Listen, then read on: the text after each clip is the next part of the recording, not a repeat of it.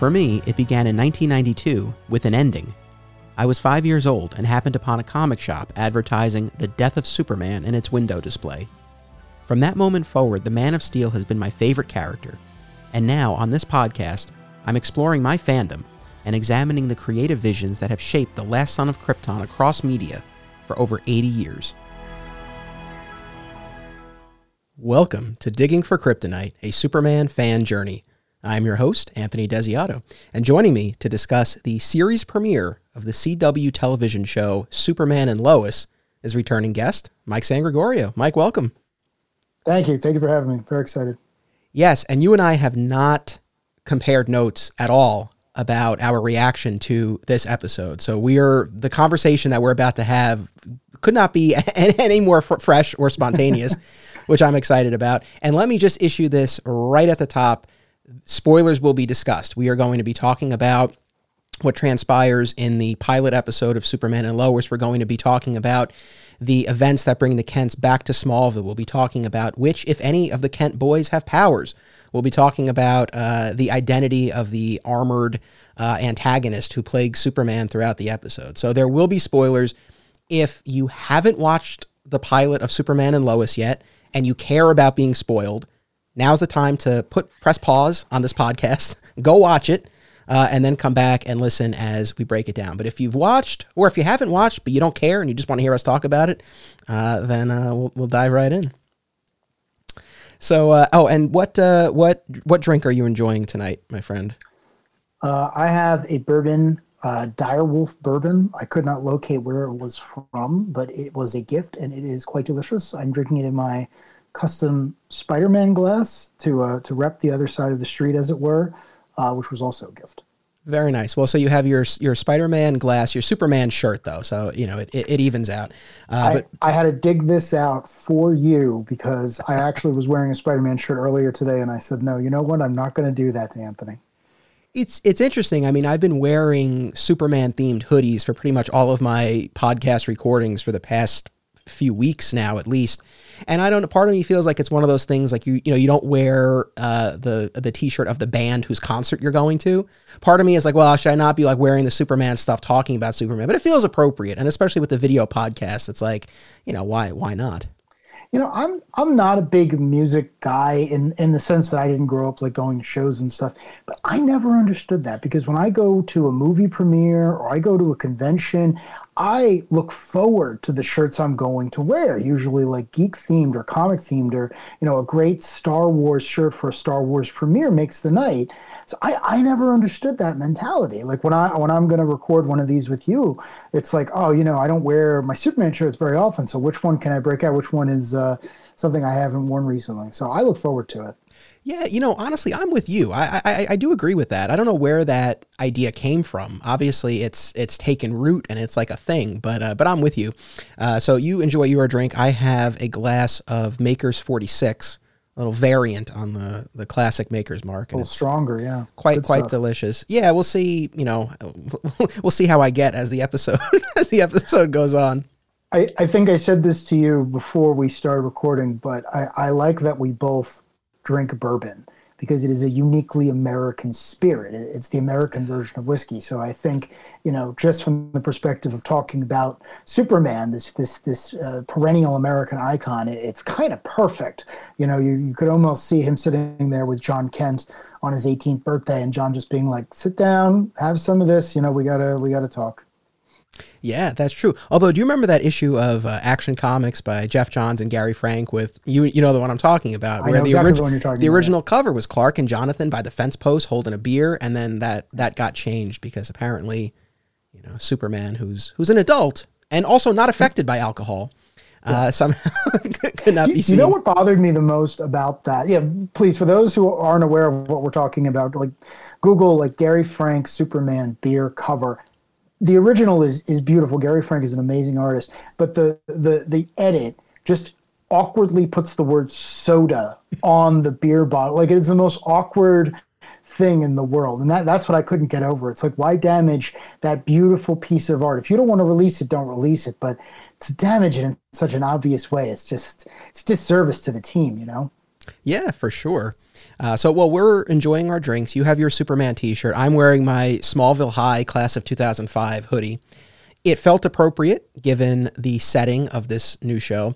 So, we have a lot to unpack. You and I did a little mini-sode a couple weeks ago where we talked about our reaction to the trailer, and we talked about our expectations, hopes, maybe some misgivings heading into the pilot.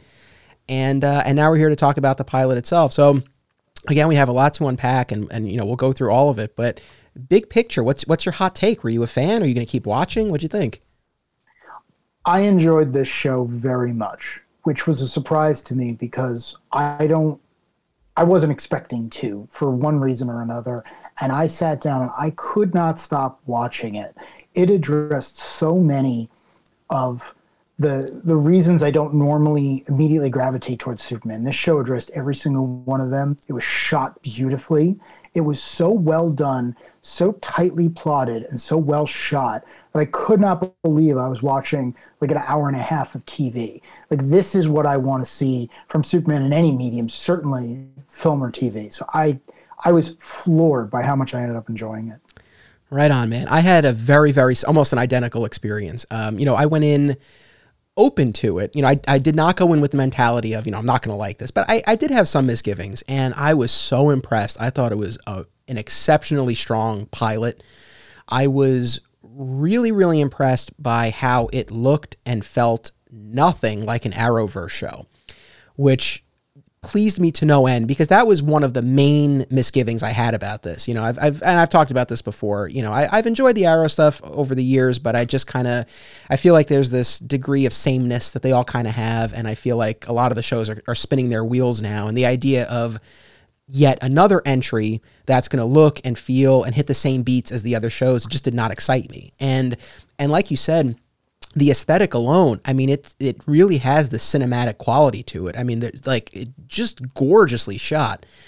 So I was really happy about that. And I thought that the family angle worked beautifully.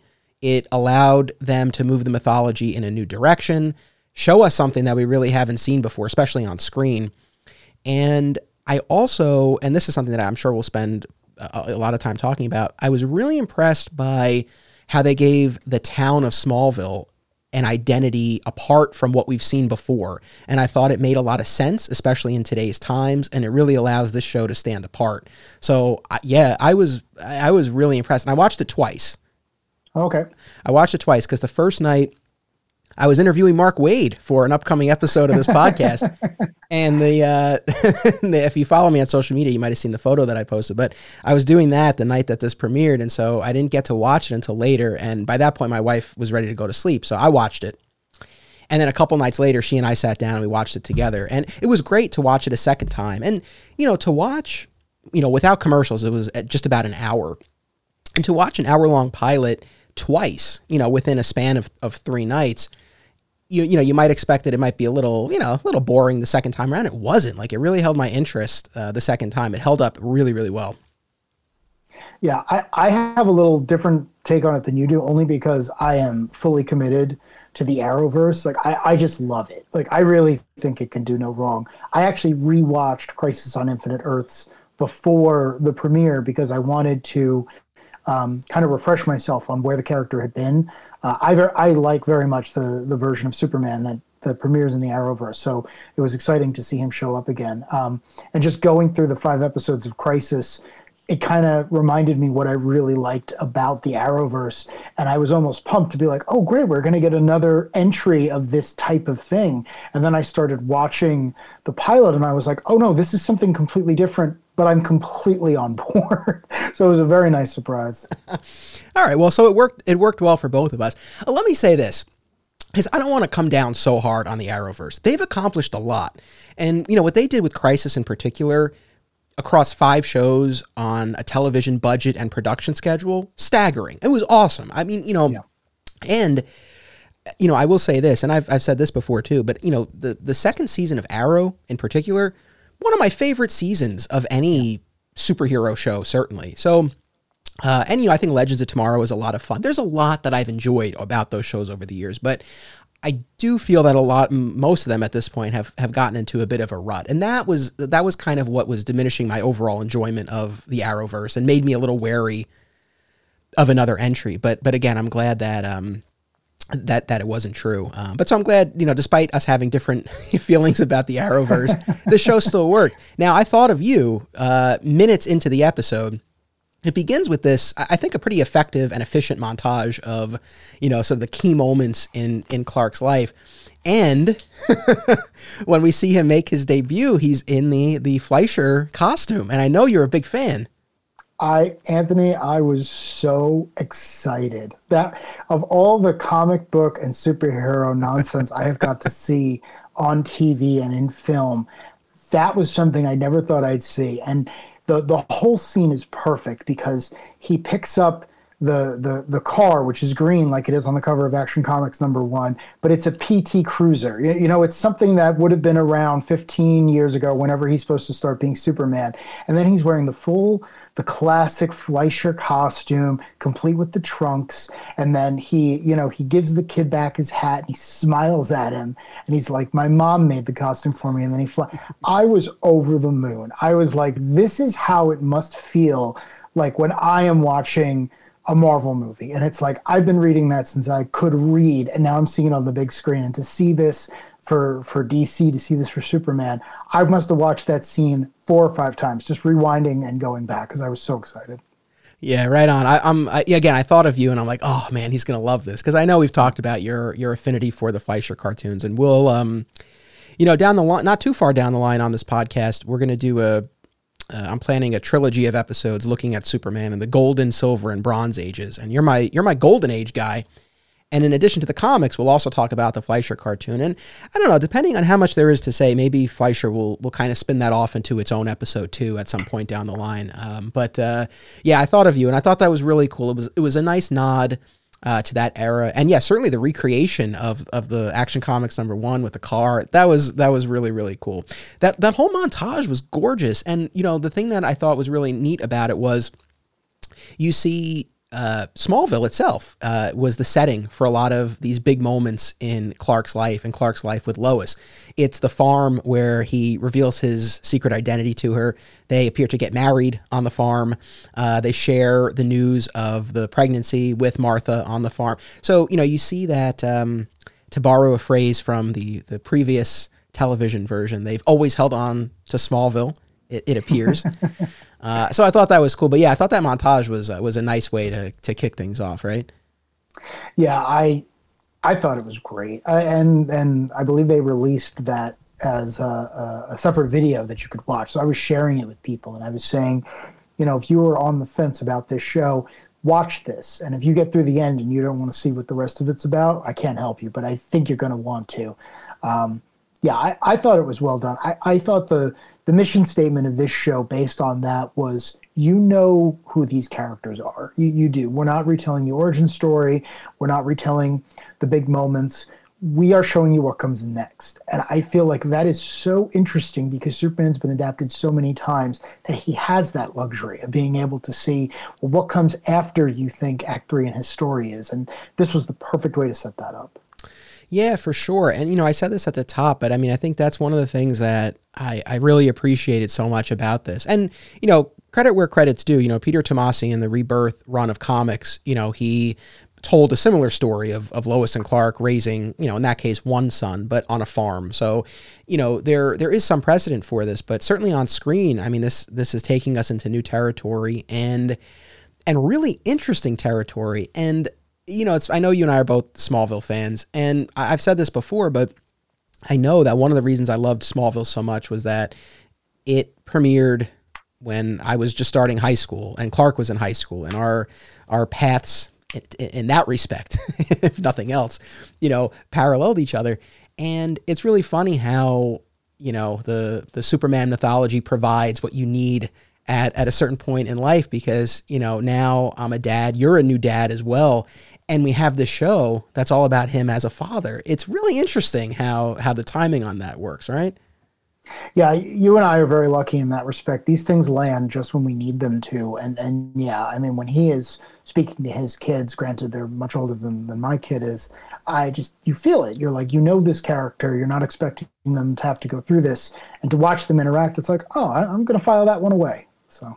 Yeah, it's like, I mean, and we're skipping ahead, but that's fine, and we can jump around. I don't feel like we need to go chronologically through the episode. Again, we're assuming everyone has watched it. You know, the scene where the boys discover the spaceship in the barn and then they confront Lois and Clark, and, you know, it gets really heated. And I mean, you know, before Jordan, you know, one of the sons storms off, he's like, you know, you might have been sent here, you know, to be a hero, but you sure as hell weren't sent here to be a father. It's like, oh, yeah. I mean, it really hits you. Yeah. Yeah. My favorite thing about this show is that it defines the conflict better than anything with Lex ever did, because Clark is worried about his relationship with his kids, which is, like in the movie, like when his father passed away, something that all his powers can't help him with. You know, he might be able to do all these amazing and incredible things and help the rest of the world, but none of those are going to help him be a better dad. And you see that. You see that conflict in the way he interacts with Lois, the way he interacts with her father, the way he interacts with everyone else. And I thought, that's brilliant. And it's not the first time it's been done. I mean, I don't know if you've ever read Robert Kirkman's Invincible. That it's very similar the way that starts out. Another book that I'm a fan of is Jupiter's Legacy, which has a similar relationship that it builds off of. But this here on an ongoing basis, and to see it with the original superhero, I thought it was great. It was like you can have endless stories spring out from this. Yeah, I mean, 100%. And, you know, it's the sort of thing, you know, I guess one of the things that I hope to counter on this podcast as a whole, you know, would be the criticisms that are often leveled against the character, and in particular that he's not relatable. And it's like, man, and again, I think, you know, so much of my fandom was defined by watching Smallville, where he's a young man, he's trying to figure everything out, and now you see him as a dad trying to figure everything out, really torn, you know, and I think that's really encapsulated in the last conversation he has with Martha before she passes, where, you know, he's like, well, I have a responsibility to the world, and she's like, well, you have a bigger responsibility at home. And it's like, it really puts him in a tough spot. I really like the scene where Sam shows up at the house and he's trying to get, you know, Clark to go, and Lois is just like, no, like, you know, you're not going, like, your family needs you now. But yeah, I mean, it's an interesting conflict, and it's more believable than ever, because we've seen versions of this where, you know, it puts a strain on his relationship with Lois, for example, right? But I like that that's not the angle here. Like, they're fully partners. She knows the deal. She knows what he has to do. It's not a matter of like, oh, you're not making time for me. It's like, no, you're like, your family needs you. Your boys need you. Yeah. The thing I like the most about that is yes, they're in a relationship. They're fully committed. She is on his side. But at the same time, she hasn't lost who she is, because during the entire pilot, she is Lois Lane, world's greatest journalist. She is investigating Morgan Edge on the home front, on the far front, on everything else. And I love that. I love the fact that she still has an arc, because she is as interesting as Clark, more so if you consider the fact that she's not invulnerable. So I was really excited to see them kind of being the world's finest couple, if you will, because now they have to confront what the kids are going through, but also they have to deal with, you know, the same nonsense they've always dealt with. Someone's trying to work in from the sides on their life, and now they have her dad butting his head in and saying, well, you know, you got to stop nuclear reactors from going off the grid, as one does. Yes. and I think it's a testament to, you know, to her place in this world, that, you know, when there are layoffs at the planet, Clark goes, you know, Clark's laid off, not Lois, you know. Yeah. I think the two biggest compliments I can pay this show, one is, and this was said in the early reviews, and I was skeptical. We talked about this in the minisode, but it was likened to Friday Night Lights in tone and aesthetic, and that's one of my all-time favorite shows. And I was very skeptical. I was like, I don't know. And I watched it, and it really, and I know we had talked about this, and I know you weren't a fan of that, but I've just never seen it. Yeah, I don't know if I'd like it or not. I've just never seen it. Gotcha. But it really did capture that feel, especially in its depiction of the small town. So, honestly, I say with confidence, this really felt like a Superman story in the vein of Friday Night Lights, and I never, ever thought I would see something like that on TV, in movies, certainly not from the Greg Berlanti CW factory. It's like, I just never would have imagined that. So that's compliment number one. That's for me, that's high praise. Yeah. The other, and I want to know if you would agree with this, look, we enjoy the Superman action, right? It's great. You want to have a sense of spectacle and scope and scale. It's great. But I really think, and this again is, I think, one of the best compliments I can pay the show. I think that if the show were strictly from the perspective of the family unit, and whenever Clark flies off to deal with the nuclear reactors, we didn't see that, and we just cut to the next scene where he was coming back, for me, I think the show would still work. Like, I thought the family stuff and the farm stuff was so strong. Like, yeah, it was cool to see him fight, his mystery assailant and all that stuff, and, stop the nuclear reactor from melting down. Like, all that stuff was great. It was fun. But I thought the heart of the show and that central conflict of, trying to balance the superheroics with the family and the secret that he's been keeping from his sons, I thought it was so strong that it's like, if you didn't even see him flying around all that much and it was really farm-based and family-based, for me, it would still work. Yeah, I agree. Those scenes felt almost out of place, which is funny because you'd think in a Superman show, it's defined by action. That's where we get Action Comics from. But at the same time, I almost wonder if they were setting you up for not having scenes like that going forward, because regardless of the fact that it doesn't look like your quote-unquote typical Arrowverse show, this was a pilot. This was clearly there was a lot of money thrown at it. And I wonder if next week when we're watching it and you don't necessarily see all of the superheroic battle, it's like, oh, I didn't care because I'm more interested to see what Jordan's going to do next. Yeah, that is a great point. And I was saying that to Steph as we were watching it. I was like, and again, going back to the aesthetic, I'm like, this thing is gorgeous, but it's like, they pour a lot of money into these pilots. It's like, I don't know how, if they can sustain this moving forward. And I guess I could save this for the end, but I'll say it now. I think that's my only reservation about this show, is that I thought it started off so well, but a lot of the Arrowverse shows start off well. And my only concern is like, it really has created such a distinct identity. And I just hope that it keeps it. That's all, and I know, they've announced that David Ramsey, who plays Diggle, he's going to be making guest appearances on all the shows this season, including Superman and Lois. And I just hope that, and I love Dig, but I just hope that when we see him, it's Dig within this new world that's been created. And it's not like, oh, hey, Arrowverse crossover. Like, I want to give them the benefit of the doubt. And hopefully that they'll be able to maintain this tone and the style that they've created, because it's really cool.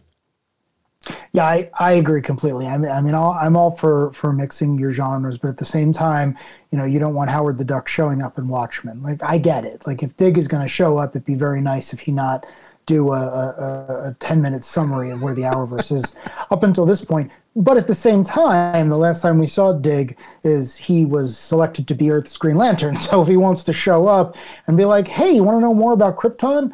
That might be an elegant way of introducing the character. But yeah, I'm not too concerned with that, because I think one thing we have to keep in perspective with the Arrowverse is they are all B and C list characters. And I don't mean that in the sense that they're bad or they can't tell good stories. I mean that they're not the properties you make movies out of. Superman doesn't have that problem. Superman was in movies when the Arrowverse started. And I think that if they're going to give Superman a TV show like they've done, he's gonna drive the train. You know what I mean? Like, all the other shows are great, but I really don't think that Flash and Batwoman and Black Lightning and whatever else is still on screen, I don't think he's going to be following them. I think they know, who's in charge, for lack of a better term. And I really do think that the aesthetic they established here isn't something they're going to easily throw away just so they can get rid of a crossover. I mean, we've seen these characters interact with, forget Crisis, last year's Elseworlds, where he wore the black costume before even Henry Cavill was. I'm like, that's my Superman. Like, I'm committed, guys. Give me more of him. Yeah, no, well said. And I think you're spot on with that. And I think it's also really indicative that in the pilot there are no mentions of anything else in the Arrowverse. I mean, the closest that we get is this mystery armored assailant who we find out is Captain Luthor at the end of the episode. From the little snippets of dialogue, it appears this is Alex from an Earth that was destroyed in Crisis, right? But that's the closest we get to anything even touching the Arrowverse. So I think that it was a very conscious choice, right? Like they want this to stand apart, and like you said, maybe to lead, and especially since a lot of the other shows are, you know, Black Lightning is ending, Supergirl is ending, you know, Flash has been renewed for season 8, but you know that's long in the tooth. I mean, you know, I think if they are looking at this as sort of like the next era of you know, DC on the CW, I think you're right that this will be charting the path for the rest of the shows, not the other way around. Yeah, I think that this is, my thought was, we call it the Arrowverse. Arrow ended. It had a very lengthy, good run. I think the last episode was actually very good, but Stephen Amell's gone. He's moved on to hopefully better things. Flash is great and all, but this is Superman. Everyone knows Superman. My mother knows Superman and Lois. Like my grandmother knew them. It's a different playing field, really. But I want to switch gears because the ending was my favorite part of the entire episode. So when you are shown that it is Captain Luthor, that scene is very similar to one from a comic called Earth 2 by Grant Morrison and Frank Quitely from the late 90s, early 2000s, where Lex, from a world that, you know, doesn't have any superpower people who are good, he comes here and he looks for Superman. He looks for help. But this idea of, you know, he says to Clark when they're fighting, I'm also the survivor of a dead world. I've come here to measure you and everything else. And then, of course, the fact they reveal that he's not the Luthor we were expecting, for lack of a better term. And it's like, that got me so excited because, like, forget the Arrowverse, this isn't even a version of Lex Luthor we've seen before. Like, this is not the Industrialist. This is not John Cryer. This is not, you know, my heart of hearts, Michael Rosenbaum. This is something new. And based on the visuals and the dialogue, you're pulling from an amazing story. So I was on board before I saw that. And then I saw that. And then that was Nick Fury at the end of the first Iron Man movie. It's like, I am committed to this. I'm with you. That was really cool. And, you know, if you had told, because we knew there was going to be a mystery villain, right?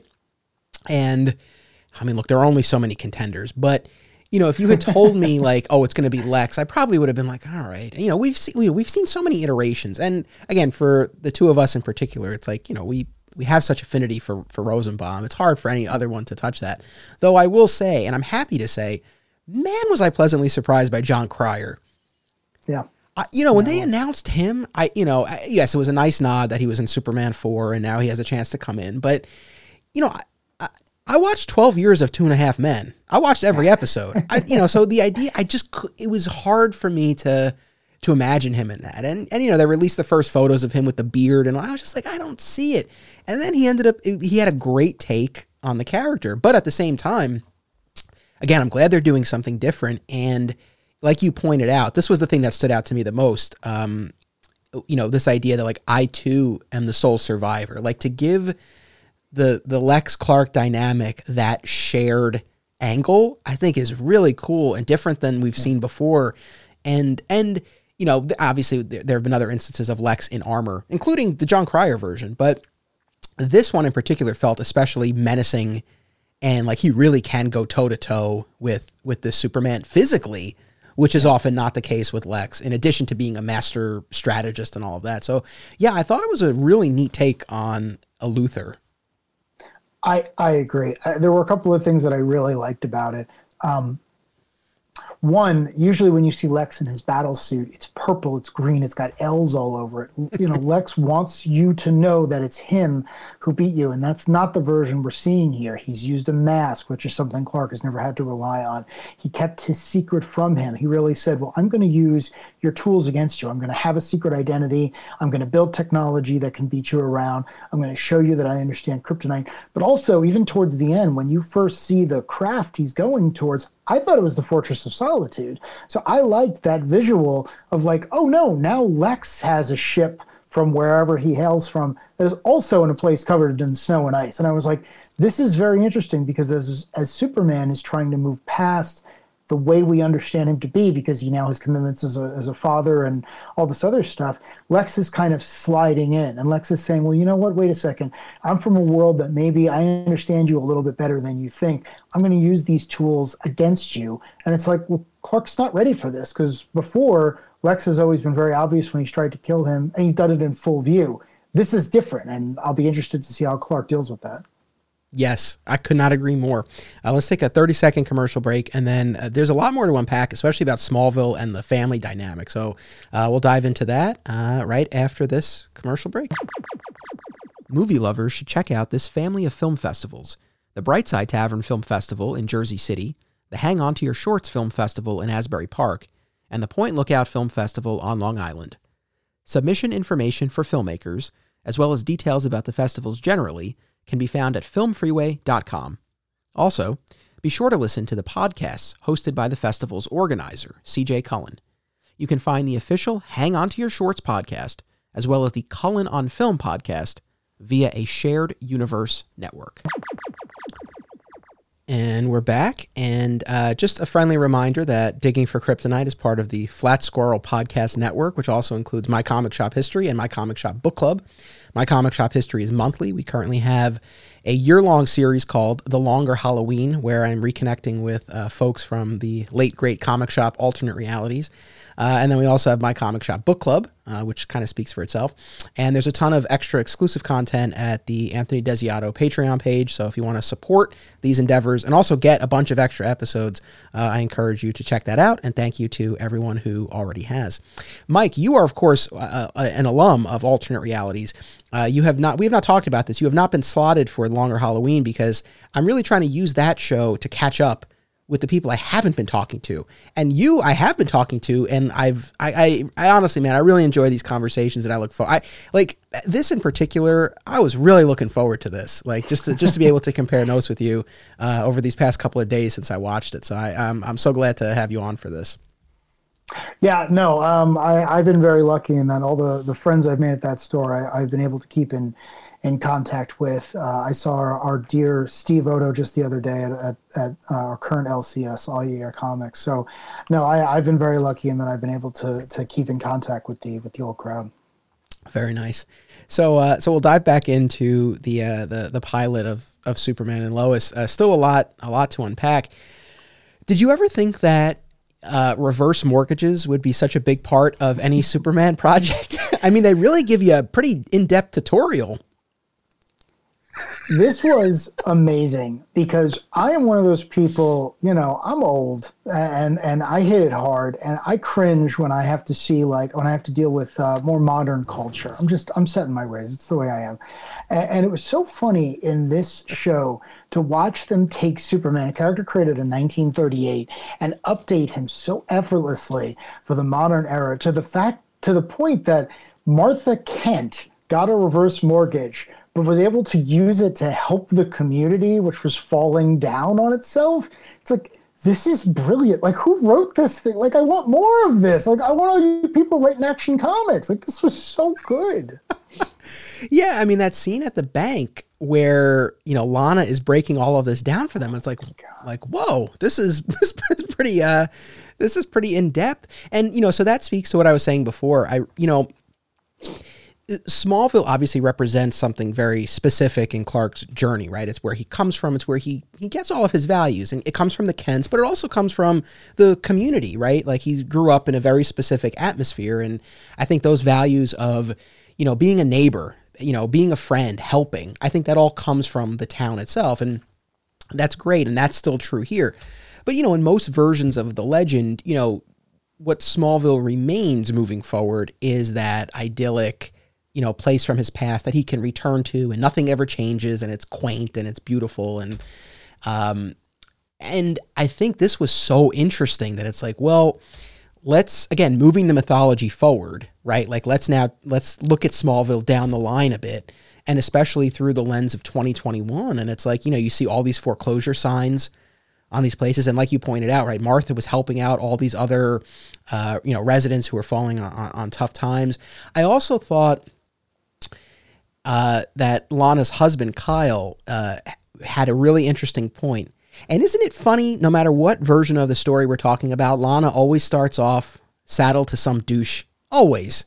But I want to know what you thought about Kyle, because I felt like he at least had a point of view that was different than this wasn't like Whitney on Smallville, who's just like a jealous jock. Like, yeah. There was a little bit more going on here. I have to say that Kyle was the character that over the hour and a half, I changed my opinion on the most, because when you first see him, there's that great scene with Lana's younger daughter saying, "Oh, that man," meaning Clark, "that's the guy's Facebook page you were checking out, and that's what Daddy Kyle got mad at." And at first I'm like, well, I don't need to know that Clark Kent has a Facebook page. Who cares? He's probably younger than I am at this point. And then I thought about it a little bit more, and I'm like, but no, but that makes sense. This isn't Lana, the weird cipher from back in the day. Like, this is a Lana who stayed in her hometown. She got a job at a bank. She raised two great kids. But Kyle was someone who, like, he seemed like he should be Whitney. He seemed like he should be someone who I don't like. But he never actually said or did anything that made me not like him. And one of my favorite scenes is towards the end, after there's a fire at the rave or whatever the kids are doing. And Clark makes a point of stopping Kyle and says, "Thank you." And Kyle is dressed in his full, like, fireman regalia. And, like, that is, Superman. I gotta save the world 100 times. And it's like, no, he means that. Like, thank you. Thank you for, like, protecting my hometown, for being a firefighter, protecting Lana, for protecting these kids. And it was like, that landed for me. Like, that whole thing. Like, you want to be mad at Kyle, but he hasn't done anything wrong. It's like, no, if I were in his position, I'd probably feel the same way. So, yeah, man, this show just constantly kept surprising me. It's like, I can't believe this is about Superman. No, like, that's it. I mean, that's exactly it. That moment stood out to me too. I thought that really said a lot about Clark's character, but also about Kyle. And the other scene that really stood out was that kitchen scene with the two couples, with Lois and Clark, and Lana and Kyle. And Kyle makes this point. Weirdly, it's an odd tangent, but the same point was made in this week's episode of Riverdale as well. So it was a little bit of a theme on the CW. But anyway, but he makes this point of, like, everyone else from high school has moved away. And he's like, it used to be you would go off, you would get your degree, you would learn something, you would come back. Like, you would put it back into the community that brought you up, and you would improve your town. And I thought that was an interesting idea, and it added a layer of believable antagonism beyond just like, oh, I caught my wife snooping on your Facebook page. It's like, well, there's that, but there's also, this idea like you abandoned your home just as everyone else has. And I'm here. I'm a firefighter. Like, I'm putting my life on the line. And going back to how this is a very different Smallville, their daughter, Sarah, is telling Jordan Kent, like, my dad sees a lot of messed up stuff. Like, when families are cooking meth and, their trailer blows up, and it's like, this is a very different Smallville, and that made that very clear. Yeah, you said something before that I hadn't thought of, but it's so perfect. In other stories, Smallville has got to remain innocent and pure because it's a place he remembers. It's a place that doesn't change that much. You only really see it when Clark needs a boost, right? In the comics or in the cartoons, he used to go home, he would see his parents. Jonathan or Martha, they'd ground him, they'd set him right.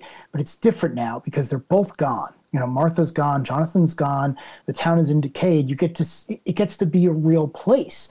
And, the one thing that stuck out to me was at the funeral scene, which takes place outside, the shots of both the Kent farm and the surrounding Smallville landscape. I'm used to the Smallville TV show where everything was beautiful and it was bright colors, and John is on a tractor that's just the right amount of rust on it, and it's so great. But this was different. This was like, it was flat, and the landscape went out, and it was still beautiful in its own way, but it was darker, more dour, more real. And it's like, oh, I get to actually see where Smallville ended up. Like, yeah, Clark saves the world all the time, but to Kyle's point, he doesn't necessarily come back and be like, well, am I helping this place the way I help places you guys will never be at? Yes. And I think that's what makes one of the things that makes the show interesting is this idea that, ultimately, right, Clark and Lois decide to move the family there permanently after Martha's death. And, the idea is that they'll benefit from being on this place that was so special for Clark, but it goes both ways. It's like Clark also needs to help the town. So, Smallville is there to kind of help the family, but it goes both ways. I thought that was interesting. I thought that was a really cool, angle for all of this. And again, because look, when we did our mini-sode, that was my other concern, was that I felt like it was stepping on the toes of our show Smallville. But, I don't feel that way now because this is a very different town than we saw on the television show that preceded this. I thought that was a really, a really nice touch for sure. Yeah, I mean, the other thing about, Smallville, the show we watched, we were teenagers, or at least we were teenagers for part of it. Now we're adults, and now we're watching this, and it's like, oh yeah, I kind of get that version of the town, because you remember the other version as being more idealized, not just because it was presented that way, because that's how you remember it. I only remember the really good stuff.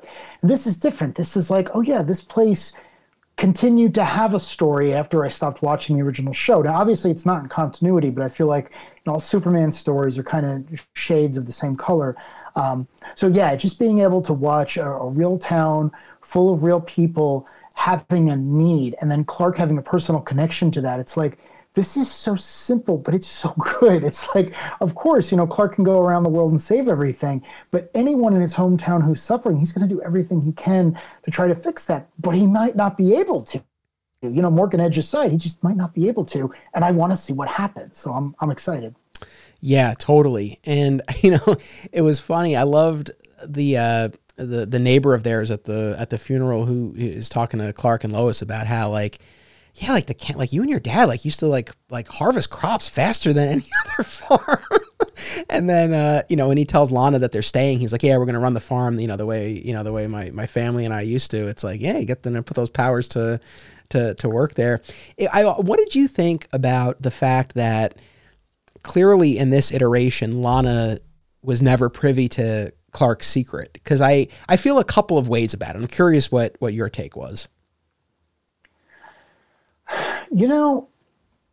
It didn't really surprise me, because I get the feeling that this version of Clark didn't have maybe too many adventures when he was on the farm. Like I just, the way they were talking and the way they were hinting at it, in the continuity you're used to, which is like the death of Superman, like editorial famously got rid of Superboy. They wanted to say, no, he wasn't a superhero until he was an adult and he got to Metropolis, and no one really knows what's going on. So I was kind of excited about that, because it's like, well, you see the way the boys react to the secret, and they obviously have a very personal connection to him. But Lana's had an entire life, kind of looking back fondly on this relationship. What's she gonna do if and when she finds out, maybe even just because of her daughter, that Clark is this other person? Like, how's she going to react? So again, it's like one of those things where it's like, I can't wait to see if that happens later in this season or a future season. Like, you actually have me curious. Yeah. I don't disagree with any of that. And like I said, I have a couple of thoughts on it, and especially now having watched it twice, because I guess my gut reaction was, her not knowing, it does run counter to what I've been used to between Smallville and the comics in modern times, right? So there's that, but that I can get over. That's not, whatever. Each project is going to have its own take. The part that I disliked was it just, I thought of it, I was like, man, like, how alone must he have been? The idea that it was like, at least he has Lana, like he has his first love and he's able to share who he is with her. So that thought crossed my mind. But then the two other things that make me a fan of this choice. One is that I think it is really special that it's Lois. Like, Lois is the one that he tells, right? And it's not Lana. And that really, Lois would be in her own category anyway, but I thought it's nice that like she has the honor. She's the only love that he's ever shared himself with in that way. So I thought that was cool. And to your point, yes, I'm sure she's going to find out over the course of either this season or series. And when that happens, that gives them something new to mine, as opposed to already starting from that point. So yeah, I'm with you on that. And I also did appreciate the friendship and the respect between Lois and Lana, because it would have been real easy to just, pit them against each other. And I think that would have been so cliche and weak. So I thought it was nice that there was that respect between the two of them. That was a nice touch, I thought. Yeah, I agree. I always liked stories when the two of them hung out, because I hadn't thought about how alone Clark probably was, but it used to be that the two of them both knew the secret, and that Lana stayed his friend when he was an adult. So they could kind of commiserate on that. When Lois would eventually find out, it's like, well, who else can I talk to? And it's like, well, you could talk to Batman or my mom. It's like, oh, and my ex-girlfriend. And, in most cases, you wouldn't want your wife hanging out with your ex-girlfriend. But in this case, it's like, yeah, you're in a very you're part of a very small club. So that is a good point. Like, I'm glad that they're still friends, even though they don't have that in common. And yeah, maybe Lois will be the one to help her get through that when she eventually does find out. Yeah. And, like you said before, I love that Lois has her own mission, right? Like, she's investigating Morgan Edge, and we're only just scratching the surface of that in the pilot. I mean, I know we'll get a lot more of that as we move forward, but yeah, I thought that was cool. I mean, obviously the two of them are trying to navigate being parents, and now moving the family after this death in the family. But, Clark now has Captain Luther to contend with, and he doesn't even know who he's facing yet. So we're a step ahead of him in that respect. And Lois has her own investigation of Morgan Edge. So again, I really like that. And it lives up to the title of the show, right? It really is the two of them. Yeah. I will say, and I want to know what you think, I've really warmed to Tyler Hoechlin's Clark and Superman. I'm fully on board with that. With one little gripe. It's very minor. I'm still not totally sold on Elizabeth Tulloch as Lois. I don't dislike her, but I just feel like, and maybe it's not fair to hold her up to different versions of the character, but I feel like it's natural to. I just feel like, especially looking at, Terry Hatcher and Erica Durance, the two who played her most recently on television for an extended period of time, I just feel like we saw more dynamic range in their character. And I feel like in this pilot in particular, we don't get so much of that with her Lois, but hopefully as the series unfolds, we'll get there. But I mean, are you like totally on board with the two of them now in these roles? I'm totally on board with them as the characters. I think they did a great job. They were both easily recognizable as those characters. I really, really like Tyler. And I think a large part of that is just that while I think Henry Cavill is a great actor, I hate watching those movies, and I love watching Tyler because he smiles. He really seems to enjoy being Superman and inhabiting that role and being part of this, regardless of what he's doing in the scene. So I am on board with that. As far as Elizabeth goes, I just feel like I need to see more of her because I just haven't seen a lot. Like, I didn't see much of her on Supergirl. She's only in one or two scenes in the crossovers. So I want to see more of her. But from what I saw this episode, I thought it was great.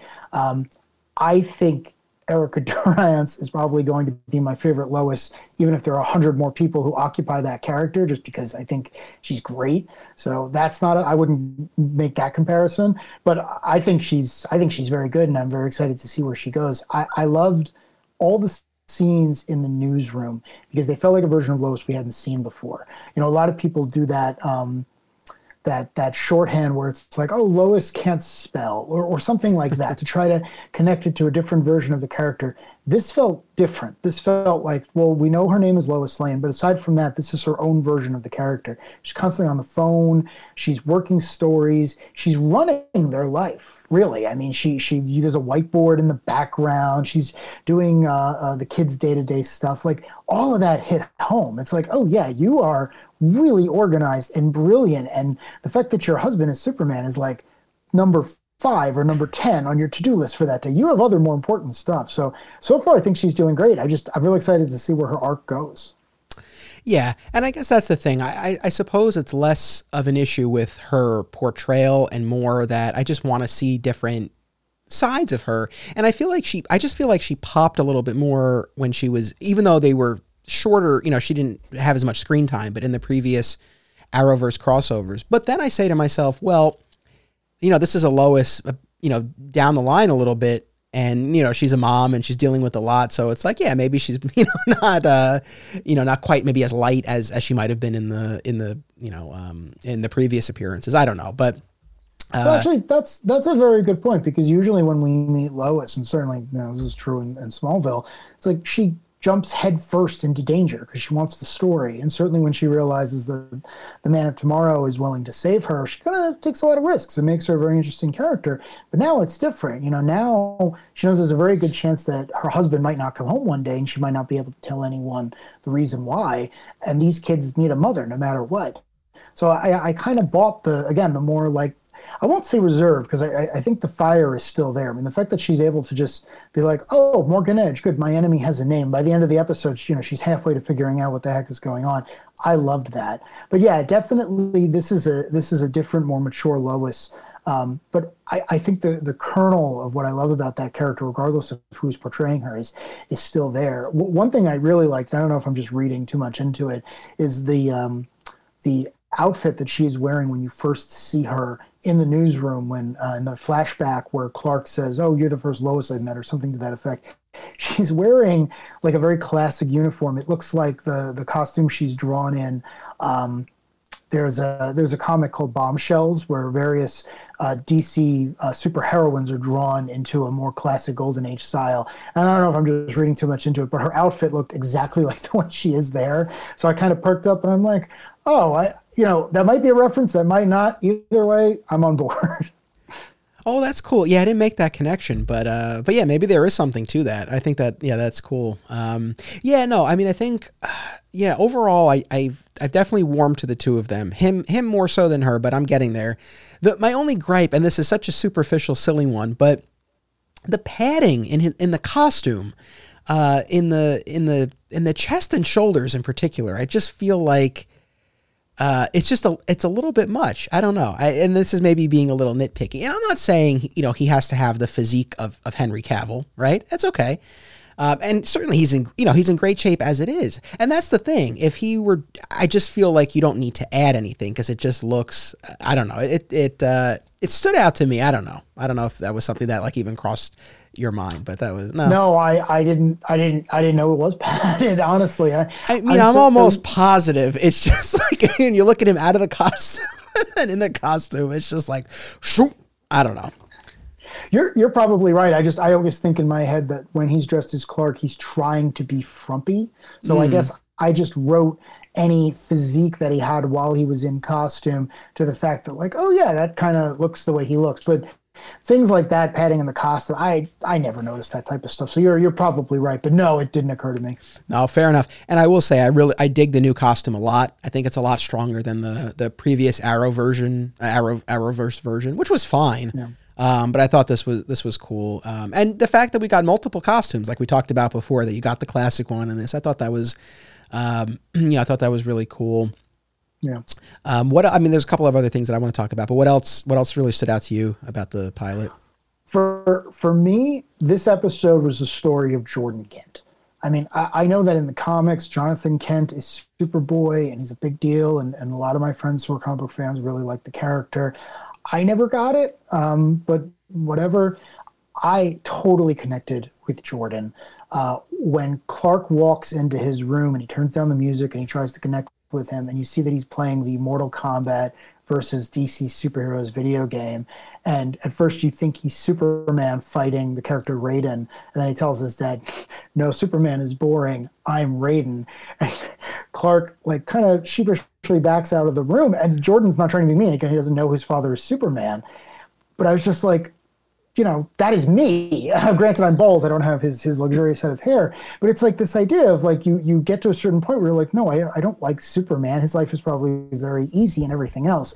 And to watch Clark have to hear that out of his son, who he wants to be honest with, but hasn't been so far, was like, God, that must have hurt more than Doomsday. That must have hurt more than anything else. And from that scene onward of Jordan's entire arc with, connecting with Sarah Cushing, Lana's daughter, on the medication and their shared experiences. And then ultimately the big reveal for me, the climax of the pilot, which is when you find out that he's the one with superpowers. It's like, this is brilliant, because you expect John to have powers and you expect him to become like his father, but Jordan's had a different life experience. In Batman terms, Jordan is more Jason Todd, the second Robin, the one who had a very inglorious end and came back, who's always been my favorite Robin because I felt like that was a more interesting arc, that was more believable. In real life, people, they screw up. So I was very excited for Jordan because it's like, well, now you have all of your father's powers, but you don't necessarily have his sense of presence, his sense of way to connect to other people. And I can't wait to see where that goes. At first, before it was Luthor, I thought that the masked man was going to be Jonathan from the future. And I thought that maybe when he was telling Superman that he was the sole survivor and he had to wear armor because he didn't have any powers. It's like, well, maybe Jonathan was being like, well, this world's going to die because my idiot brother has superpowers and you couldn't stop him, and now I'm traveling back in time to fix things. Obviously, that wasn't the case, but there was a good half hour there where I was like, did I figure this out? I did not. Oh, dude, that would have been a cool twist. I mean, I like the Captain Luther thing, but I don't know, man. I think that's cool. No, I mean, like, so I'm with you. And again, this is, we're 55 minutes in and we're really only now just talking about the kids, but it's what we do. I mean, it's our thing. But they are such a huge part of this. And, the fact that it ends up being Jordan with the powers, I think that's a great choice and will give them a lot to mine. I thought it was, it wasn't a huge shock. I mean, it felt like such a red herring that, of course it seems like it's Jonathan. And so again, as far as a reveal goes, it wasn't necessarily mind blowing, but it was still a good payoff. And I think it'll give them a lot to explore. One of the misgivings I had was going into this was this idea that the kids somehow didn't know that their dad was Superman. But all in all, I'm okay with that. And I thought that they played it well in the episode. And obviously that was a big source of tension between Clark and Lois deciding whether or not to tell them. And obviously it was a difficult choice and a big choice that they had made. And, it really gave us that powerful moment and fallout when they do eventually find out. The only thing is like, and I don't know, being nitpicky, but it's like, and, our kids are little. They don't know yet what's going on. But, like, could you, like, if you had powers, like when your daughter's a few years old, like, do you think there's any scenario where you're living in the same house and you're somehow, like, never showing that you have that? I don't know. It was a little tough to buy, but, like, I could get behind it. It's okay. No, it was tough, but I think, you got to hang your hat on what you just said, which is it's really the only point of tension between Lois and Clark. I mean, all the things they've been through, all the stories that are hinted at, a long life of both being reporters living, they're basically living in New York. I mean, you and I are used to the city, but for people who haven't lived and worked here, it's like, it's unlike anything else. It's like, it puts a strain on you. And those two kids growing up here, they would have been distracted by a lot. But I do like the fact that they disagreed on that, and now they have to pay the price. So while I agree that, maybe it's weird that the twins didn't think something was going on, at the same time, that reveal where Jordan turns to his father and says, I'm half human and then I'm half whatever the hell you are. It's like, again, like that must have hurt Clark in a way that no punch or no sci-fi element is going to. So I thought it just like, please, more of that. Yeah, I came around on it for sure. And what really in that scene where they have that confrontation, the other thing that really stood out is, it's established early in the episode that Jordan has social anxiety disorder and he's being medicated for it. And, he throws this out to his parents where he's like, you've made me think like I'm crazy, like, lying to me all the time. And, we haven't seen it yet, but maybe there were instances where it's like, hey, how come dad was fine when he fell down? And it's like, oh, you make up some excuse and like it messes with his head. And, Lois is quick to tell Clark, like, no, like that's not why he has anxiety. But I don't know. As a viewer, you do kind of think like, I don't know. Maybe this was not the healthiest environment for these two kids to grow up in, being constantly lied to like that. So, it's interesting. And I mean, you really see Clark wrestle with this. It's like, am I a bad father? Like he asks and he genuinely doesn't know, like, am I a bad father? Yeah. So I loved all of that. And then the added benefit of having, at the very least, Jordan, possibly Jonathan, get their powers in a moment of stress during puberty is you have this great X-Men analogy where it's just like, Jordan is at that party and he's in a relationship that he reads wrong, by the way. When Sarah's boyfriend shows up, I actually laughed out loud. I'm like, that's stupid, but it's hilarious. But to have that be the moment where the superpower presents itself and to have no one be really sure, A, what the full extent of your powers are, and B, what's going to trigger it, reminded me of the X-Men, but also reminded me of what Clark went through in the Smallville show, where he would get one power at a time and no one ever knew what was going to cause it. And kind of getting control over that, especially in moments of heated emotional stress, is part of the journey. Because, when you don't have Clark as a teenager, he's almost like Jesus. You get him as a kid, right? He pops out of the spaceship and he's got some kooky stuff. And then the next time you see him, he's in his 20s, meeting this, beautiful brunette and starting this journey. So it's kind of interesting to see Jordan in the middle being like, what the hell am I? What was that? What comes next? And oh, good, I just figured out how to be, quote unquote normal person. Now I got to figure out how to be like not Superboy. Like, thanks, Dad. I needed this. Yeah. No, the Jesus analogy is apt. And I have an episode coming out probably later this spring or summer with a former customer from Alternate Realities who's a minister.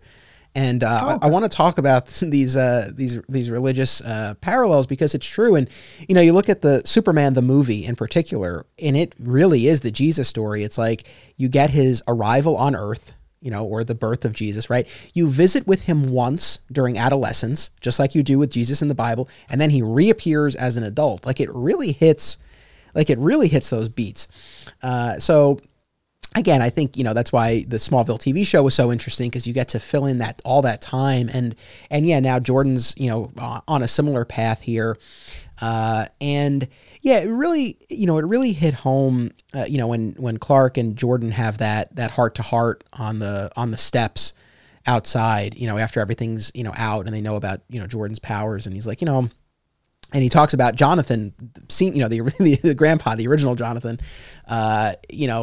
becoming a father in an instant and really not knowing what to do, but he was just there.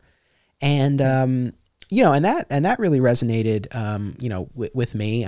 You and I were talking off mic, but, my wife and I, we're still in this, we're all in this pandemic, but, she and I have been working from home and, we're trying to figure out, once that's not necessarily the case, like, what are we going to do? And, I'm thinking about, what choices do I need to make sure that I'm where I want to be, for our son.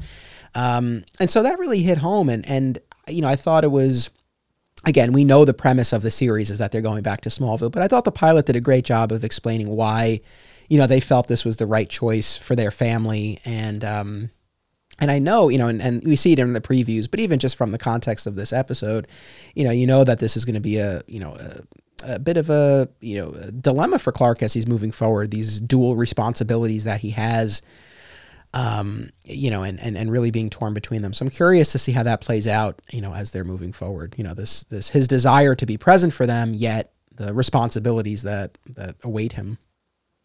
Yeah, absolutely. I'm very excited by the fact that this show sells you on the family drama before anything else. The Luthor, the General Lane, the nuclear power plants, the whatever else is going on is all happening in the background. All it does is provide a parallel story for what is going on with the family dynamic. And that is so crucial because that's where you're invested. And this show did a great job at selling you on that and saying, well, you do want to know what happens next with the kids. They're not just who he comes home to. They're not the B plot. They are the A plot, and all the super stuff is the B plot. And I feel like all of the best superhero stories in science fiction are able to do that. So I just, again, like whoever came up with this, like, great job.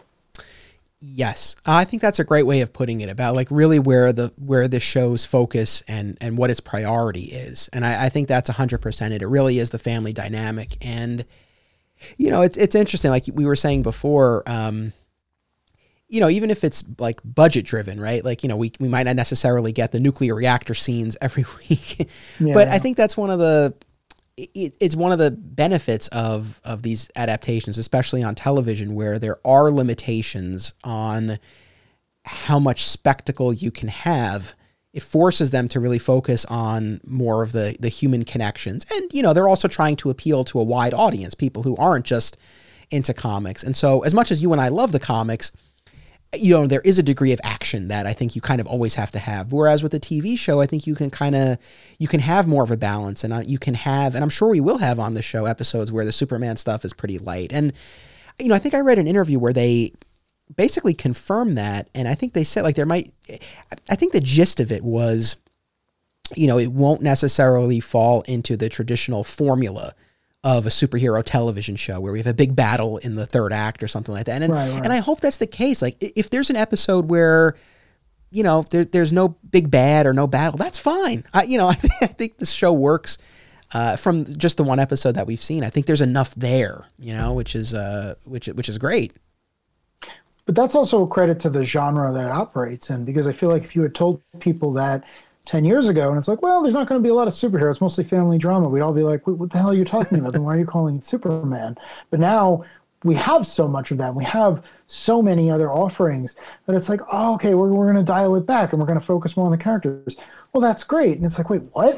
It's like, we're breathing such rarefied air that we can just watch this show and be like, oh, yeah, I really want to see how, Clark deals with his kids. It's like, wait, what? No, he's got to fight the parasite or something. But I'm with you. I'm very excited by the fact that it's like, yeah, he's going to deal with this crap. And that's more interesting on an ongoing basis than just the freak of the week, because one of the defining characteristics of Superman is that he's pretty strong. So, it's difficult on an ongoing basis to present him with, realistic threats, especially on a TV show budget. So that stuff's going to be in the background, and the stuff in the foreground is going to be like, oh, wow, the son you don't feel close to almost burned down the barn, and you can't tell everyone why. Like that I get. That's the stuff that's going to be pulling me in. Yeah, no, 100%. Yeah, I'm really excited to see where they go and to see how all of this unfolds. I also wanted to say, talking about the kids. First of all, it was so funny to me, and I know I keep referencing Smallville, but I can't help it. But the fact that Tom Welling in particular and the other actors were so much older than the characters they were playing and didn't. Tom Welling in no world looked like a 15-year-old. It's so funny to see these kids, and they really look and feel like kids, like 14 or 15-year-olds. It was funny. I had to note that, but I thought the casting was great. I thought the two of them were terrific, and what I really liked about the dynamic with the brothers is that, yes, there is antagonism there, and they are very different people, but you see the love and you see the bond. Especially, from Jonathan, who's the one who, seemingly could easily just be dumping on Jordan all the time. But, he brings him food to take with his pill when they're at Martha's funeral. And, he's ready to, jump on top of him in the barn when all those poles are falling. He shows up at the quarry to, break up the fight when Jordan's getting beat up. Like, he's really there for his brother. And, you see that. And so I thought, just like with the Lois-Lana relationship, I think it would have been real easy to just fall into a purely antagonistic relationship. And but I think it's also a testament to Lois and Clark. Like, clearly they've done, whether or not they should have told the kids about Clark's secret, that's a question. But beyond that, it seems like generally they've done a good job, and you see that in the way the two brothers interact despite the issues that they have. Yeah, I agree. I like Kyle. This show constantly kept making me assume one thing and then rewarding me with something else. Like with Jordan, I'm like, oh, okay, great. He's going to act out. He's going to be a little weird. We'll have to deal with that. But I kept getting these scenes and I kept getting these moments where it's like, oh no, you're allowed to have more than just one or two dimensions. Like, you're a fully realized person. Like, when you act out, the show is treating it as coming from a very emotional place. It's not your one defining characteristic.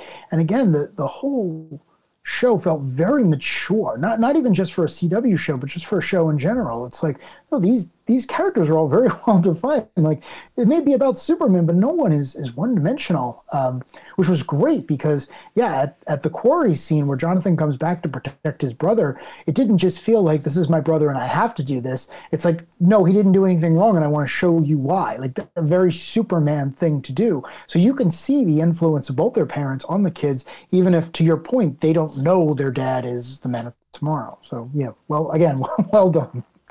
Yeah, no, and that's the thing. Like, the more so, and again, I don't mean to keep hitting on the rest of the Arrowverse, but I guess part of it is that when you look at most of the other Arrowverse shows, especially now, they didn't all necessarily start this way, but at this point, on almost all of them, it's like everyone in the cast is part of the team, like whatever the team is.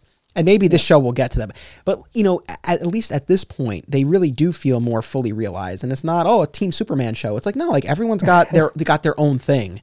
And I think that makes it interesting. And it definitely feels way more real. And, going back to the look of the show, when they did the Elseworlds crossover a couple of years ago on the Arrowverse. It was exciting for us as Smallville fans, right, that they used the old Kent Farm location, right? Like, it was cool, and they played Remy Zero, and they showed the same establishing shots, and we were on the farm, and it was the colors were amped up, and it was real warm and bright, and it was lovely. But I'm glad that they found a different location for the farm. And again, we have this more muted color palette, and it just really lends itself to the realism that they're going for. So I really did think that was cool. And, the dynamic with the brothers, I really found was especially strong. And, I know we've mentioned Martha, but her passing, of course, is the catalyst for them coming back and then deciding to stay. And, what was your take on the scene where he races to the house and he finds her? Because that really made an impression for sure. Actually, the scene that jumped out at me the most was during the montage where she gets the ability to unwrap the sonogram pictures, and she realizes she's going to be a grandmother. And I thought, what a great scene that we so rarely get in any media for this character. We see the nonsense that Martha has to put up with, losing her husband 9 times out of 10, constantly worrying if her son is, going to come home or have to deal with all this crap. But like, to sit there in her home and watch her only son and his wife say, I'm pregnant, you're going to be a grandmother, it's twins. Like, what a rewarding experience. It's like, she had a pass for the premise of the show. I understand that. But at the same time, it's like she got something no version of that character gets. She got that moment of being able to say, oh, wait, we raised this kid and now we're going to be able to see the next generation. And she was grandma. She knew these kids. She knew everything was going to be okay. So I thought that was great. But when Clark comes through the door and the doctor goes, how did you get here so quickly? And you can just see, like, oh, he didn't even think about that because it's his mother. Yeah. And again, that was just a very honest, small moment. Like, yeah, he could have said something. He could have waved it away. But in that moment, you could almost see, like, well, he doesn't care. It's like, well, it's his mom. He had to be there for his mom. And I thought, like, what a great way of showing me something about this character without even having him say anything. I enjoyed it so much.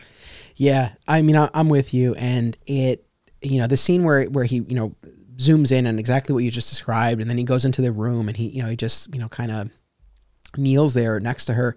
It really, even though he didn't say anything, but very much called to mind Superman the movie when Pa dies, and that powerful moment at his grave where he tells Martha, he's like, all these things I can do, and I couldn't save him. And so it was an emotional start to the show where again, another reminder to him and to the audience that his powers are not limitless. And this was again, going back to the relatability, this was a very real loss, and something that many people have dealt with. So but I am glad too that they had that conversation the night before. I was glad that the both of them had that opportunity. The last thing they said was, I love you. I love you. Yeah. And she really, again, even to the end, the Kents are always kind of, set. I don't know why I did the fist. That's not, it's not that, but they're always setting him straight. Right. And kind of giving him that check of like, you're, as much as the world needs you, your family needs you more. So yeah, it was great. As far as other family members, I actually found, again, the how this show surprises you. I found the Sam Lane Clark dynamic kind of refreshing as well. This is the friendliest I think we've seen Sam Lane, but the fact that he knows who Clark is and they're more allies. Again, there is certainly, and I think that tension is going to get ramped up in the episodes to come, where Clark is trying to stay on the farm more, and Sam wants him out in the field. It seems like that's kind of where they'll be going. But yeah, I thought that was cool that they were more allies than antagonists, the way it's often been depicted. I agree. I thought it was very elegant to say, well, Sam and Lois don't necessarily get along, and we need someone to be able to call Clark into battle as Superman. And it was so elegant to just say, well, General Lane's been around forever. he's going to be that influence, and he's also going to be the boy's grandfather. And it was like, oh, this is great. You've bridged the two worlds in a very believable way. And again, you set up that future conflict, because I love that General Lane and Lois both have the, for lack of a better term, the Jimmy Olsen signal watch, except now it's like a cigarette lighter or something. I love that. But again, I love the idea that Sam's got one. And if he calls you, they're very, again, I love the way it was shot, but you see he's a 4-star general. Like, this is not like some random guy in the military. This, like, General Lane has been like chairman of the Joint Chiefs. Like, this is a guy who knows what's going on. So if he's calling Clark, it's probably not for nothing. And when Lois says, well, you shouldn't go, you need to be here for the family, like, that is a real struggle with Clark, because, he famously always says, well, I can hear when people are in trouble. And it's like, yeah, but you got to be here for them. They're your first priority. And it's just such an elegant way of establishing that conflict. So I thought it was great use of that character. Yeah, like, I know you really got to give them credit, because it, and again, like, you see more antagonism between Lois and Sam than you do between Clark and Sam. And there's even the scene, where Lois and Clark are debating about telling the boys, and Clark's like, well, your father thinks I'm right. So yeah, it's interesting. Like, it's definitely a different dynamic. I thought that was cool. I mean, where do you fall? Like, do you think Lois and, because Steph and I were talking about this, like, do you think Lois and Clark should have told the boys from the start about who their dad is and that they might have powers? Or do you think Clark was right in trying to protect them from it as long as possible? It's very interesting, because I feel different now that I've seen the show than I did beforehand. Because beforehand I was like, well, why wouldn't you tell them up front? Like, having that knowledge might save their lives. You don't know what's going to happen in your life. But seeing that they got the benefit of a pretty normal childhood where they weren't exposed to everything else made them very, like, I don't want to say relatable characters, but it made them much more normal. They weren't like two kids with this random secret, and the dynamic wasn't about whether or not they would accidentally tell someone or how it affected them. It's like, it's almost a gift that they gave the kids by saying, well, listen, we're going to keep this nonsense from you because we think it's dangerous and we want you to be free of it. So as a parent, it's almost like, yeah, that makes sense. You want to protect them from everything, especially this thing. But also, again, the reveals were so good, because it's just like they're staring at him. They're like, we've met Superman, or we've seen Superman, or this, that, and the other thing. And he's got to do that thing he does in other stories where he reveals his identity. Normally it's to Lois or someone like that. And here it's to his kids who are mad at him. And I just thought that was a great use of a scene we've seen so many times before. So again, I flipped from before I started watching it to now. Yeah, and I don't know. I still don't know fully where I land, I guess. I don't disagree with anything you said, but yeah, I mean, I don't know. I mean, I think there is something to, protecting them from that and protecting the secret, because there is that aspect of it too, which Clark says. It's like, if they slip up once, the whole world knows. And, we're just at the point now where our son is like starting to talk. But like, when he gets a little older, and actually, you see that in the show, right? Where Lana and Kyle's little girl, spills the beans on this fight between her parents. And that's a very little thing, but it's like, well, yeah, I mean, what if her dad were Superman and she had blown that? So yeah, I don't know. I think I do kind of ultimately land on the side of it was the right call to keep it a secret. Yeah, I guess I do. I also thought it was cool when, this is very small, but when, Clark starts to explain himself, it's not, I'm Superman. Like he kind of walks them through the beats of who he is and how he got here. Like he never needs to say I'm Superman. They can put it together. Again, a little moment, but I thought it was neat. Yeah, I agree. I expected him to, I don't know, rip open his shirt or take the glasses off or something, and to go through the beats, to try to connect with them and walk him through what he is and how what they now know about him connects him to who they've always known him to be, was so well done, because it was very emotional. But Clark doesn't really get angry. He's certainly not going to get angry at the kids. If anything, he's angry at himself for creating this situation. But he's still ready. He's still ready to say, no, this is what I am, who I am, and where I'm from to the best of my knowledge. But also this is how I got from there to being the person you've always known me to be. Like, I'm not keeping something from you because I think that You know, I think it would be dangerous. I didn't do this to hurt you, I guess is what I'm saying. Like, he's still Superman. He's still super empathetic and he's still super caring. And to see that carry through even in a moment of great stress, it's just like, I bought that. I'm like, oh yeah, I could see that as his way of explaining that to his kids. Yeah, for sure. So anything else that you wanted to talk about the pilot that we didn't get to? The only other thing I'll say is I like the shots of the town.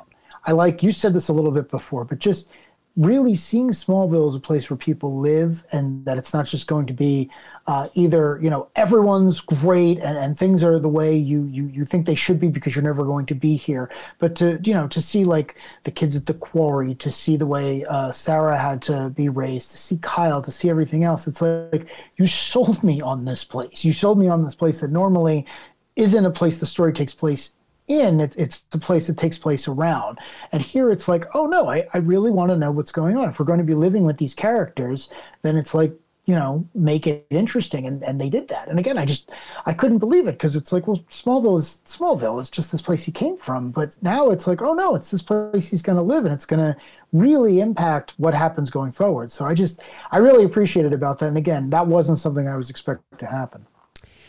I couldn't agree more. And just to piggyback off of that, you know, the town of Smallville and the idea of Smallville has always been, you know, critical to me as a Superman fan, in part because of the TV show, but also, as I've talked about before, you know, really seeing the character as Clark on the farm being the essence of who he is, right? And then there's you know, both Clark the reporter and Superman, there's an element of disguise in both, but when he's on the farm, like, that's really who he is. And, you know, over the course of the 10-year Smallville television series, you see how the events of that town shaped him and made him the hero he is. So, you know, as a fan, it's like, I always love Smallville, but as we've said multiple times, like, it's only really served one function in the story once he leaves Smallville.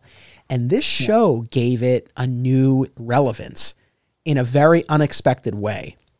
And the idea that, again, Clark needs to save this town that gave so much to him, but also that Smallville's not done with him in terms of helping him either. It's like, just as this was the place where he was able to discover his powers and again, cultivate all of these values that make him Superman, it's like, now this is the place where he can really build his family and reconnect with his family. So it's, again, like, I know I keep saying this, but it just, it really, I'm so impressed by how it moved the mythology forward. Like, it's taken us to a new place.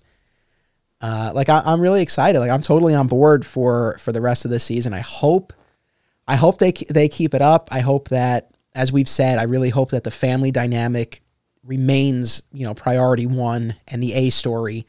And, you know, if we get stories where he's like barely in costume, whether it's budget motivated or a story, either way, that's fine by me. Do you have any other, you know, hopes or predictions moving forward over these next, I think they're doing 15 episodes, I think. So over the next like 14 episodes. Yeah, that's what I saw. I honestly, if I could see that Golden Age costume one more time before the end of the season, I don't even care what the context is. Just something from his previous years. I enjoyed that so much. I love knowing that there was an entire Superman life, basically this great adventure that happened while the kids were being raised. I would love to see more of that, just because it would be a nice dynamic. Like, what risks is a younger Superman or a younger Lois willing to take, as opposed to now when, again, they have kids and they have a lot more invested and they're more worried about not being there for Jonathan for Jordan, based on what he might do if they're not. So it's like, well, you know, give me that dynamic, give me that comparison. So I would like to see more of that. I'm hoping they didn't just make that costume for a 30-second shot, but you never know on these things. So one more scene of that would be great. Yeah, I mean, hopefully you'll get your wish. I would not be opposed to that. And I mean, to be honest, it's like, I wouldn't be surprised. Like, that's the thing, you know, we only have the pilot to go by. I mean, I don't know if flashbacks are going to be part of, you know, the storytelling moving forward, either on a regular basis or sporadically. I mean, again, I don't expect this is going to be like Arrow, where we constantly have flashbacks. Yeah, right. But at the same time, I don't know. Maybe we will get flashbacks to see those key moments in the development of their relationship, and maybe we will get to see the costume again. Or maybe it was just a one-off, fun nod. Sure. But, Did you watch The Legacy of Hope that aired afterwards? Yes, I did. So I thought that was great because it interviewed all the comic book creators like Jim Lee and Jeff Johns and everyone else. But I don't know if you caught this. At one point, Jim Lee, a famous artist and the guy who basically runs DC, is like, well, you know how the story goes. With great power, there must come great responsibility. And I paused and I looked at the TV and I was like, okay, yeah, all right. I guess I've heard that once or twice before. And I'm like laughing to myself, and I'm like, I mean, yeah, if you're going to steal from the best, but like, okay, if that's your driving, if that's your driving motivator here. And again, I don't know how involved Jim Lee is in the process. He's got one or two other things going on, but I was like, yeah, yes, please, yes, please, and thank you. I knew you were going to say that, and I had the same reaction. And the thing is, like, because they interviewed the two young actors who play Jordan and Jonathan, and if one of them had said it, I would have been like, okay, like, it's, all sort of part of like the comic book superhero mythology, right? And not that's not a knock against them, but this guy is the head of DC Comics, and it's like, why would you quote Spider-Man? And the thing that really got me was like, they left it in.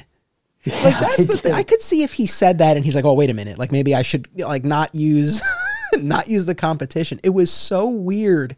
I know, I did a double take. I'm like, really, dude? Like, you're the DC guy. You're the DC guy, but more than that, it was like you started at Marvel. like Jim Lee was the world's greatest X-Men artist for a couple of years. Like, that's where he started his thing. So to hear him say that, and I was like, you have not worked at the House of Ideas for a very, very long time, but you did work there. So it was one of those things where it was like, yeah, I'm with you. Like, I can't believe they kept it in, but at the same time, I'm like, this is great. Like, I'm on board for this.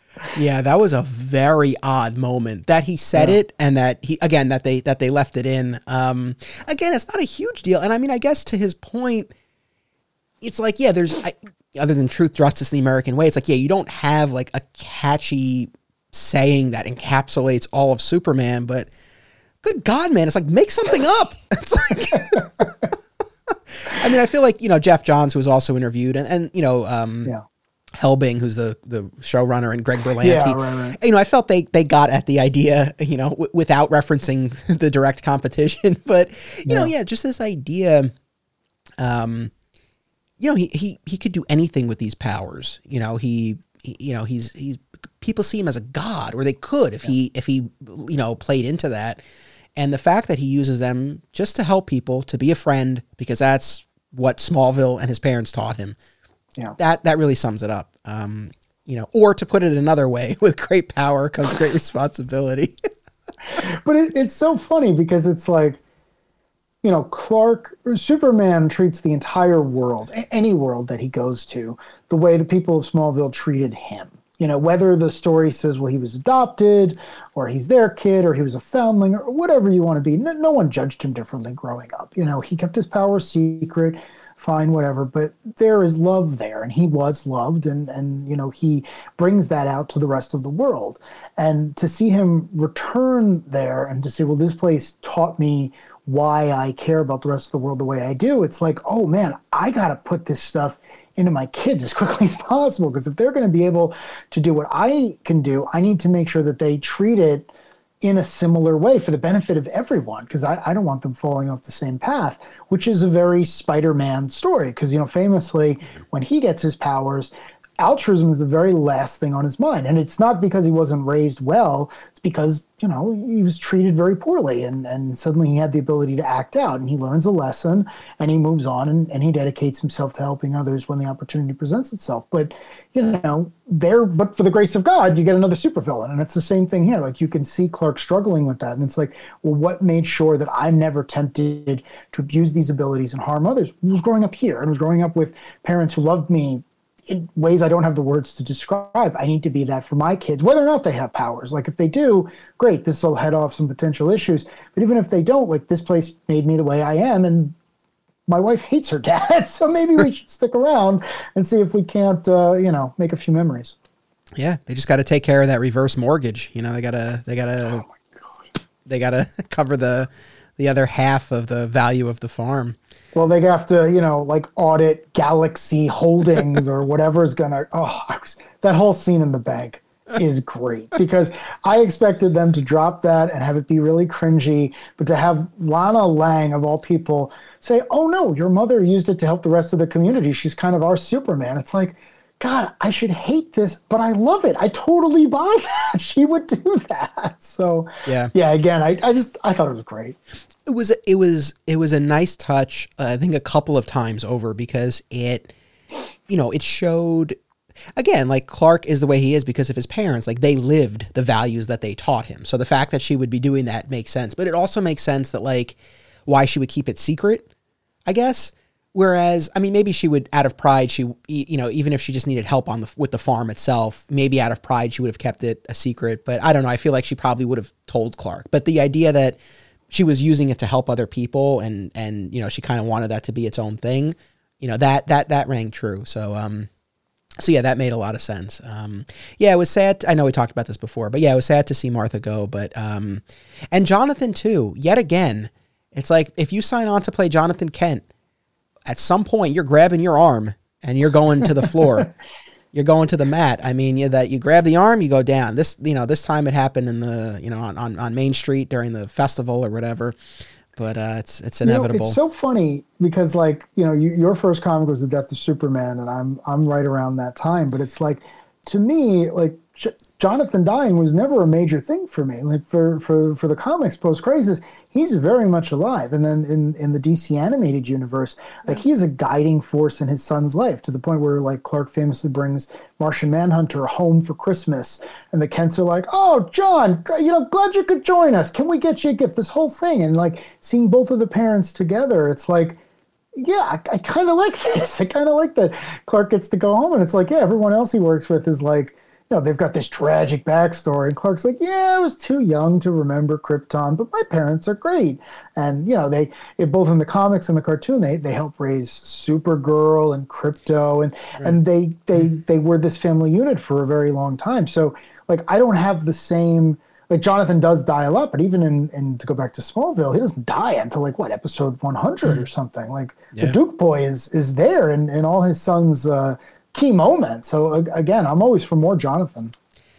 Here's a little tease of the upcoming episode with Mark Waid where we talk about Birthright. A little tease because we talked about some of the parameters that he had to work within because he was retelling Superman's origin, but within the existing continuity. But if it had been up to him, he would have done away with the Kents. He likes the version where they've passed. And you'll hear the full discussion when I put that out. But it was interesting to me, and I it's like I feel so differently, for all the reasons you just described. But yeah, certainly in terms of Smallville, it took a while to get there, but we had that moment in Superman the movie and Man of Steel. It was a different cause. It wasn't a heart attack, but sure, still. Sure. Well, he had to save that dog, Anthony. That dog, that very important, character-defining, world-defining dog. He had to save that dog. And I love dogs, by the way. Yeah. So, look, what stood out to me about that scene was that Jonathan, the father, would rather die than have his son expose himself and be in danger. That was my takeaway, and I'll leave it at that. But I will say because Mark Waid, as far as I'm concerned, is the definitive voice on Superman, and I love Birthright. But one thing I will agree with is you get some very interesting stories when the Kents aren't around. Like, to go back to what we were saying before, like, I'm a huge fan of the Golden Age, and the Kents are not around for that at all. Like, he's not yet been Superboy. It would have been kind of weird to have his parents, aged or not, to be around. So they're not a force in his life at all. At least for the majority of the stories, and that continues for a long time. So you can tell a lot of very interesting stories when he doesn't have that safety net, because it kind of goes back to what you were saying about Lana not knowing the secret this time around. It's like, well, how lonely was Clark? Like, I doubt the Legion of Superheroes were showing up and all this other stuff. Maybe he had his cousin. I'm not sure where that falls. But like in the Golden Age, it's like, no, you were completely alone. There weren't even other superheroes. So like without your parents there to be able to be like, hey, listen, don't do anything weird when you go off to the big city and, fight Nazis. It's even more of an interesting story because he really is alone until he meets Lois. So it can go both ways. But again, that's one of the interesting things about Superman is there's no one right way to tell that story. It's why he's lasted so long and inspired so many others. Well said. And that idea of the loneliness, that was what Waid talks about in the episode. And I certainly get that. But to your point, and I, again, as much as I am attached to certain versions, it's like, I do see the value in a telling where his parents aren't there, or where only one of the parents is there. Like and again, you're right. I mean, I think that is the richness of the character, that it works in different ways. I think, certainly for me and for us, the time that we grew up reading and watching this stuff, I think that informs a lot of, sort of what we like and what we expect in the stories. But, this was great. I had so much fun. Again, I watched it twice, and then this was so much fun to unpack all of it with you.